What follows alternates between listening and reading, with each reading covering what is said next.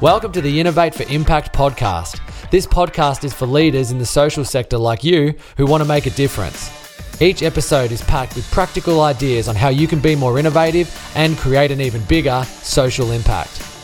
We share our ideas on what you can do and also speak to leaders from the sector to share best practice. So let's get into it and let's talk impact. Hey, it's Dan here. We're taking a break from recording the podcast over the next few weeks, so we thought we would share with you our favourite and most popular guest episodes for 2022. This episode is with Paul Ronalds from Save the Children, and it's called How Save the Children Are Using Innovative Methods to Diversify and Grow Their Funding. On this episode, we speak with Paul all about why Save the Children are pursuing innovative options for funding and business models, how Paul and his team were able to get the wider organisation on board with pursuing some of these ideas, and what are the opportunities out there for business model or financial innovation. We hope you're having a great Christmas and New Year break, and we're looking forward to chatting with you in the new year when we are back on board. Enjoy the episode. Welcome to another episode of the Innovate for Impact podcast. You've got Dan Bentley here, and I'm also joined, as per usual, by Tracy Newman from Impacto Consulting. But today we've got a very special guest. We've got Paul Ronalds from Save the Children. Paul, welcome to the podcast. Great to be here. Thanks very much. It's great to have you on. Just before we do sort of get into it, would you just like to tell everybody who you are and what do you do? Thanks, Dan. So my day job is as Group CEO of Save the Children Australia, which is one of Australia's largest non-government organisations. We work in every state and territory in Australia, providing services for children, as well as in the Pacific region and then internationally through Save the Children International. But Dan, for the last 3 or 4 months, I've actually been seconded to lead a global project looking at how Save the Children can leverage innovative finance and take new technologies to scale to have a dramatic impact on the well-being of the world's children. It's pretty exciting. That's some of the stuff we're going to sort of talk to you about today, which is a good little segue. So in terms of our topic for today, we wanted to get Paul on the podcast to talk to us about some of the work he's done previously at Save the Children around looking at innovative ways that they can achieve their mission through looking at different finance models and business models and all those sorts of things of how they can do things differently, but also touch on a little bit around the current work that Paul and the team are working on across the global organisation around doing similar sorts of things, looking at different models and also digital solutions on how to create more impact. Yeah, Paul, do you just want to sort of tell us a bit about what's the story of why you're here and why are you looking at pursuing these innovative ways of doing things? We've really got 3 fundamental problems, I think, for an organisation like Save the Children that's trying to really have a large-scale impact on some of these global issues. The first is that clearly the amount of funds that are available globally for the sorts of things that Save the Children cares deeply about is massively insufficient. The United Nations estimates that there is about a $2.5 trillion annual funding gap to achieve the Sustainable Development Goals. So that's the first big problem. The second big problem is that it's actually getting worse, not better. The combined impact of COVID, climate change, and different conflicts, the most recent being the situation in Ukraine, are actually reversing some of the global indicators of children's well-being for the first time in 100 years. We're going backwards. And then the third big issue is that the funding that is available is often not the right sort of funding to be able to use to really scale innovation. Most of Save the Children's work is funded by grants. Grants tend to be, on average, about 18 months long. And we know that if you really want to scale a new technological innovation, for example, often it can take 4 or 5 years before you've really been able to demonstrate the potential impact. And so there's just this big mismatch between the funding that is available and what we need to take innovation to scale.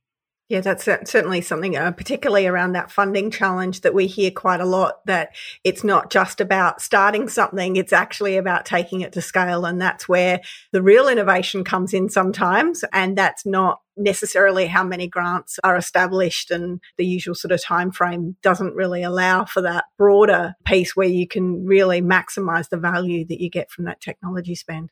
Yeah. So we've been exploring alternative ways to overcome this problem in Australia initially for a number of years. And that led us to, for example, set up the first impact investment fund run by a charity in Australia. It's a small fund, but we've now deployed about 30% of the capital into 4 different investments, principally in the sort of ed tech and e-health space. And that's a real sort of proof of concept, if you like.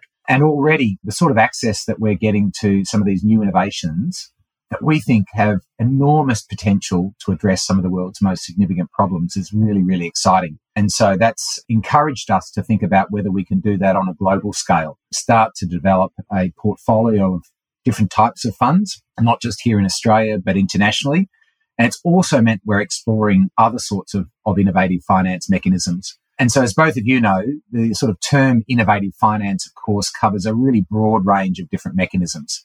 Everything from results-based finance contracts through to impact investments funds, this thing called parametric insurance that everyone is a little bit confused about, different loan mechanisms, climate financing, which I think is a really exciting potential area for funding, and a range of others. So the new innovative vehicle that I'm helping to establish globally will actually look to use that full range of innovative finance mechanisms and to then invest in a range of new technologies to have much greater impact for children. When you look at those problems, they are huge and massive. And if we keep doing what we've always done, we're going to get what we've always got. And, you know, when you see that those results start to go backwards, it's very easy to look at that and go, wow, this is massive and the scale is too big. And what can we do? And I love the idea that you've just totally flipped it on its head and said, okay, well, yes, past thinking isn't going to get us where we need to go. So let's be really future focused and let's actually lead the way and create those things to give us that proof of concept and actually really lead the way in terms of innovation so that other people can then see what's possible. And the potential is huge, Tracy. So if we think about blended finance, so this is where you might be using a mix of grants and commercial finance. We're averaging about $9 billion a year of investment in that space. Private capital mobilized by what are called sort of development finance institutions, that's at about $40 to $50 billion a year. And of course, the really big one is impact investing. And it's hard to get a good grip on just how big that is, but it's somewhere probably from between about $500 billion and $2 trillion, depending on how much you define the sort of impact orientation.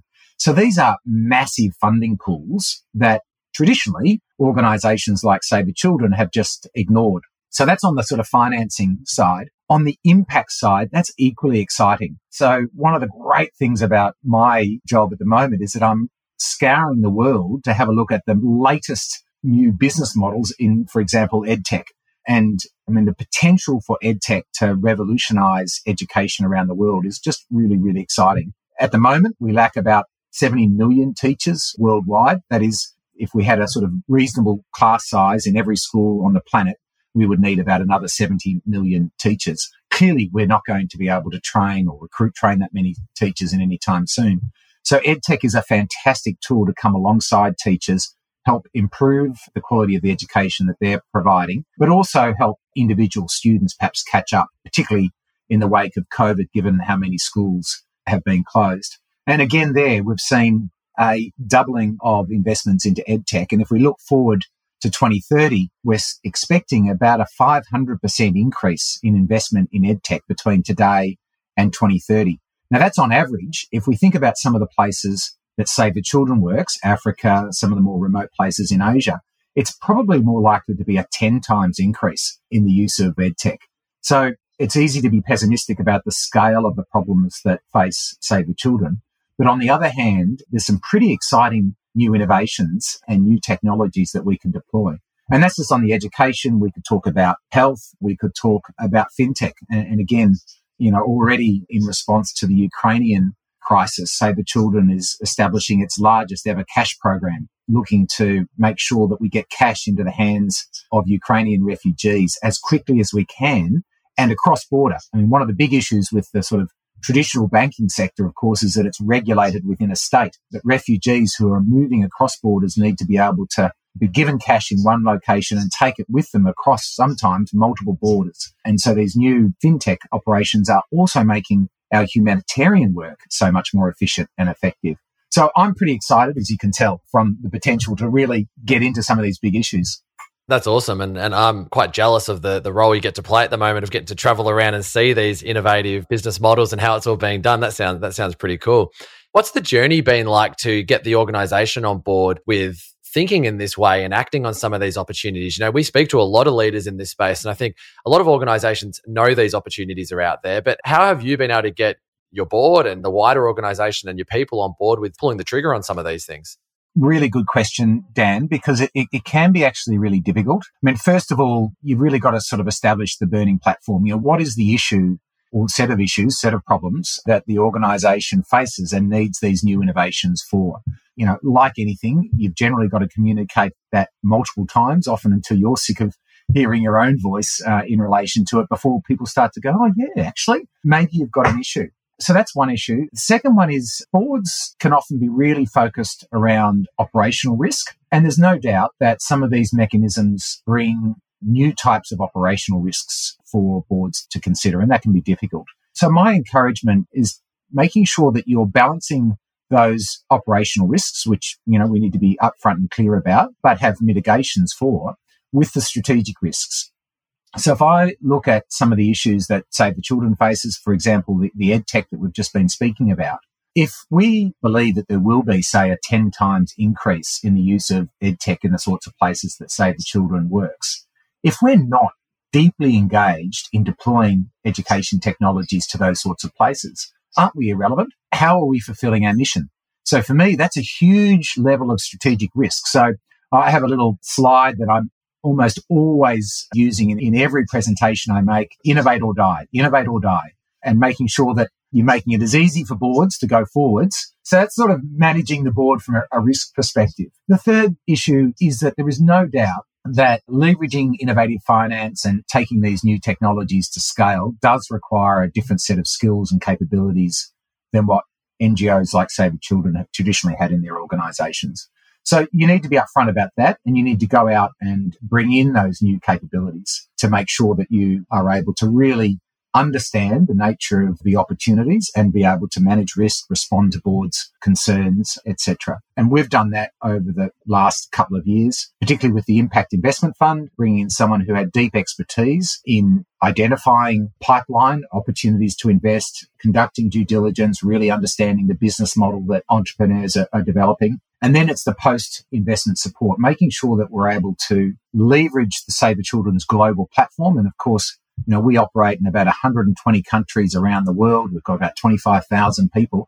If we can help entrepreneurs, maybe operating in the education sectors, be introduced to the ministers of education in countries around the world, we can help those entrepreneurs scale up their businesses much faster. But it requires quite a deep level of engagement and support post-investment, as well as all of that pre-investment. So making sure we've got the right team, the right capabilities to be able to do that is really, really critical. I saw Tracy's face on the video there when you said about repeating that mission and repeating the stories and the challenges. She talks about this a lot on our podcast, and anyone that listens in knows this. She has a saying about, it's almost at the point of when you become nauseous at hearing your own voice talking about this is when you're probably starting to get through to people. So that was absolutely on point there. Are you looking for innovative ways for your organisation to deliver more impact? Take our online assessment and receive a customised report in your inbox that highlights exactly what to do next. It takes only 5 minutes to fill out and it's completely free. Visit impactoconsulting.com.au/self-assessment.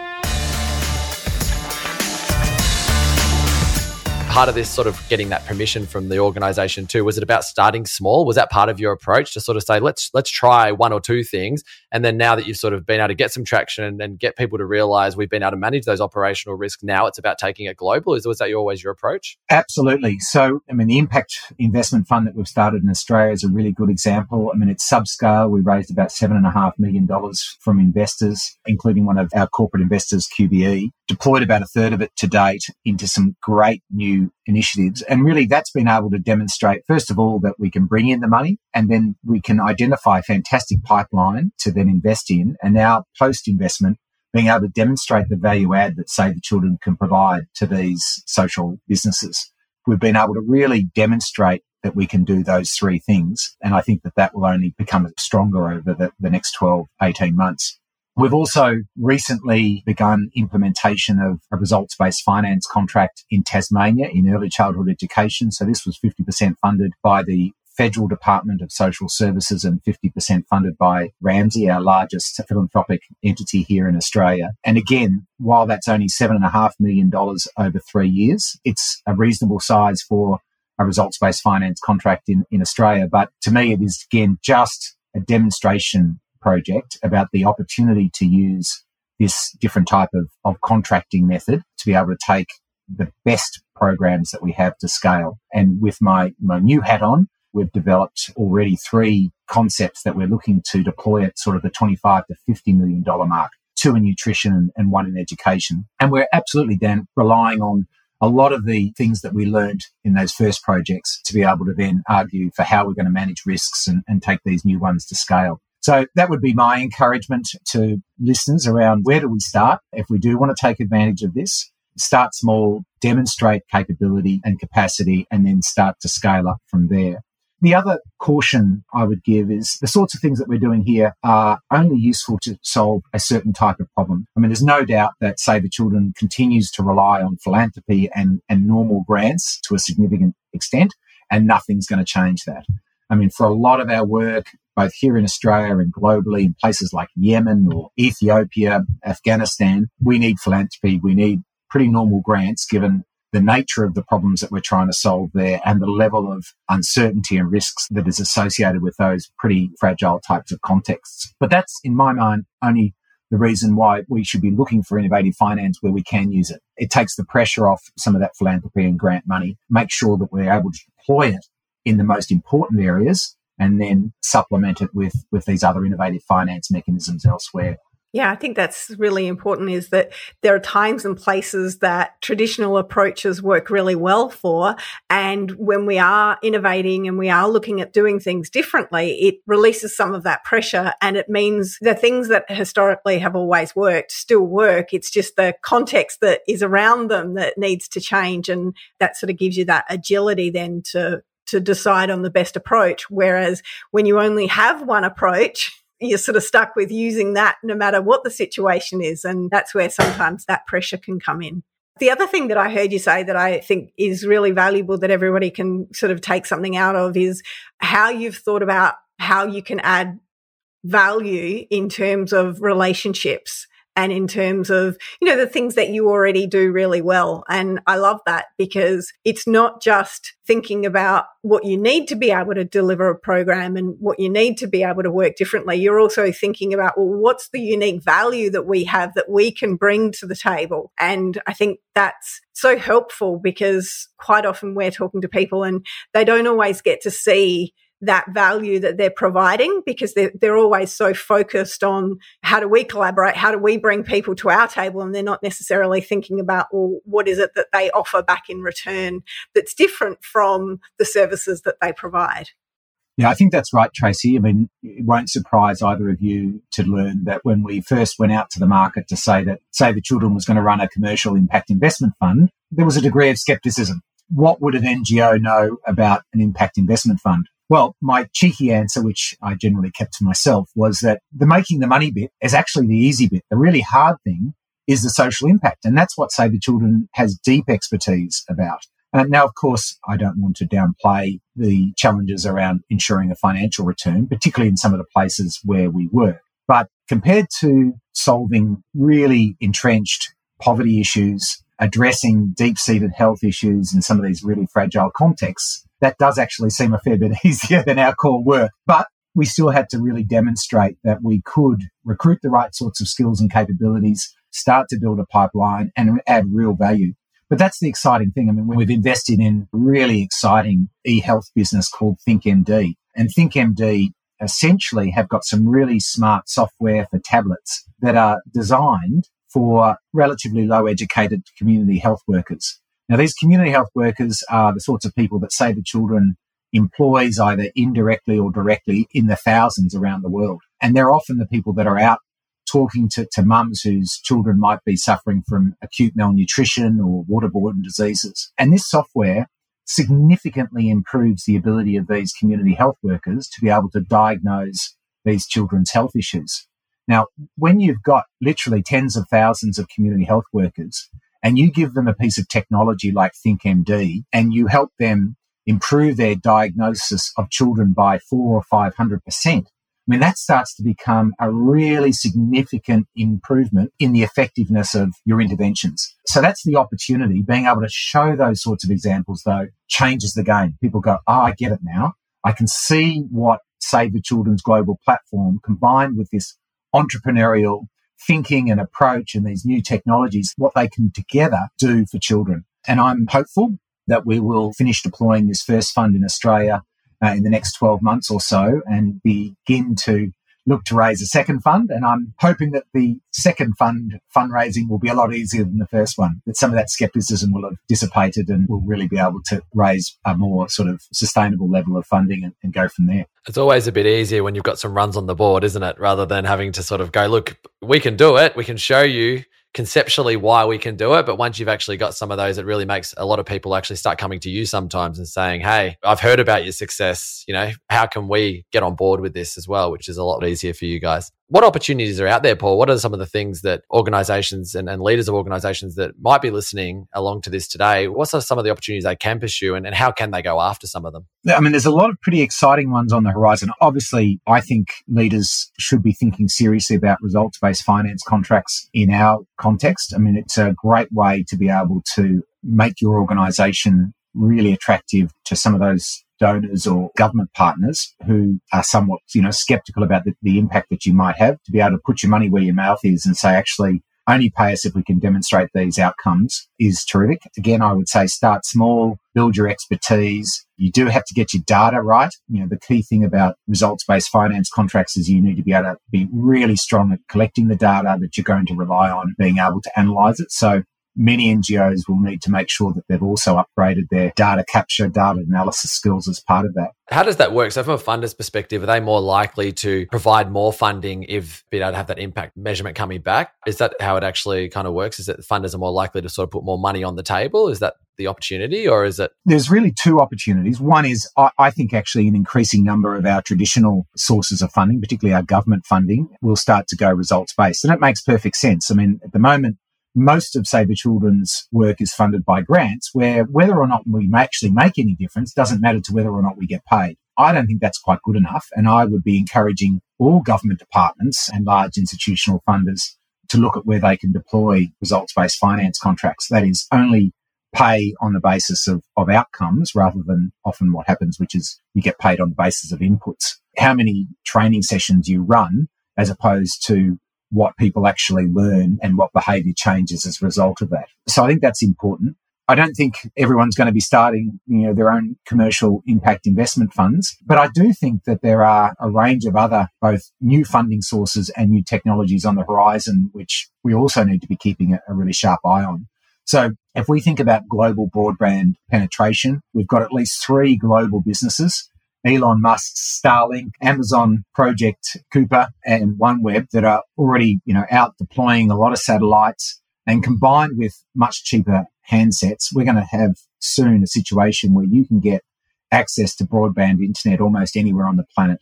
Combine that with, the ongoing increase in the power of computers. So just on the current trajectory, so the current trend line, we can expect computers to be significantly more powerful by 2030 than what they are, 2-3 times more powerful given the current trend lines. So even more powerful computers combined with global broadband penetration, these cheap handsets, and then new edtech and e-health technologies. I mean, that's a fundamental change that every NGO needs to think about how they're responding to. The other big one on the horizon is the opportunity that climate financing and particularly carbon credits has to change the funding situation. Save the Children recently invested in a business called Natural Carbon. We took a 30% stake in that business on the basis that if we could harness carbon and biodiversity credits to help close that sustainable development funding gap that I mentioned at the outset of the program, that has huge potential. So Natural Carbon's business is all about carbon credits with what are called co-benefits.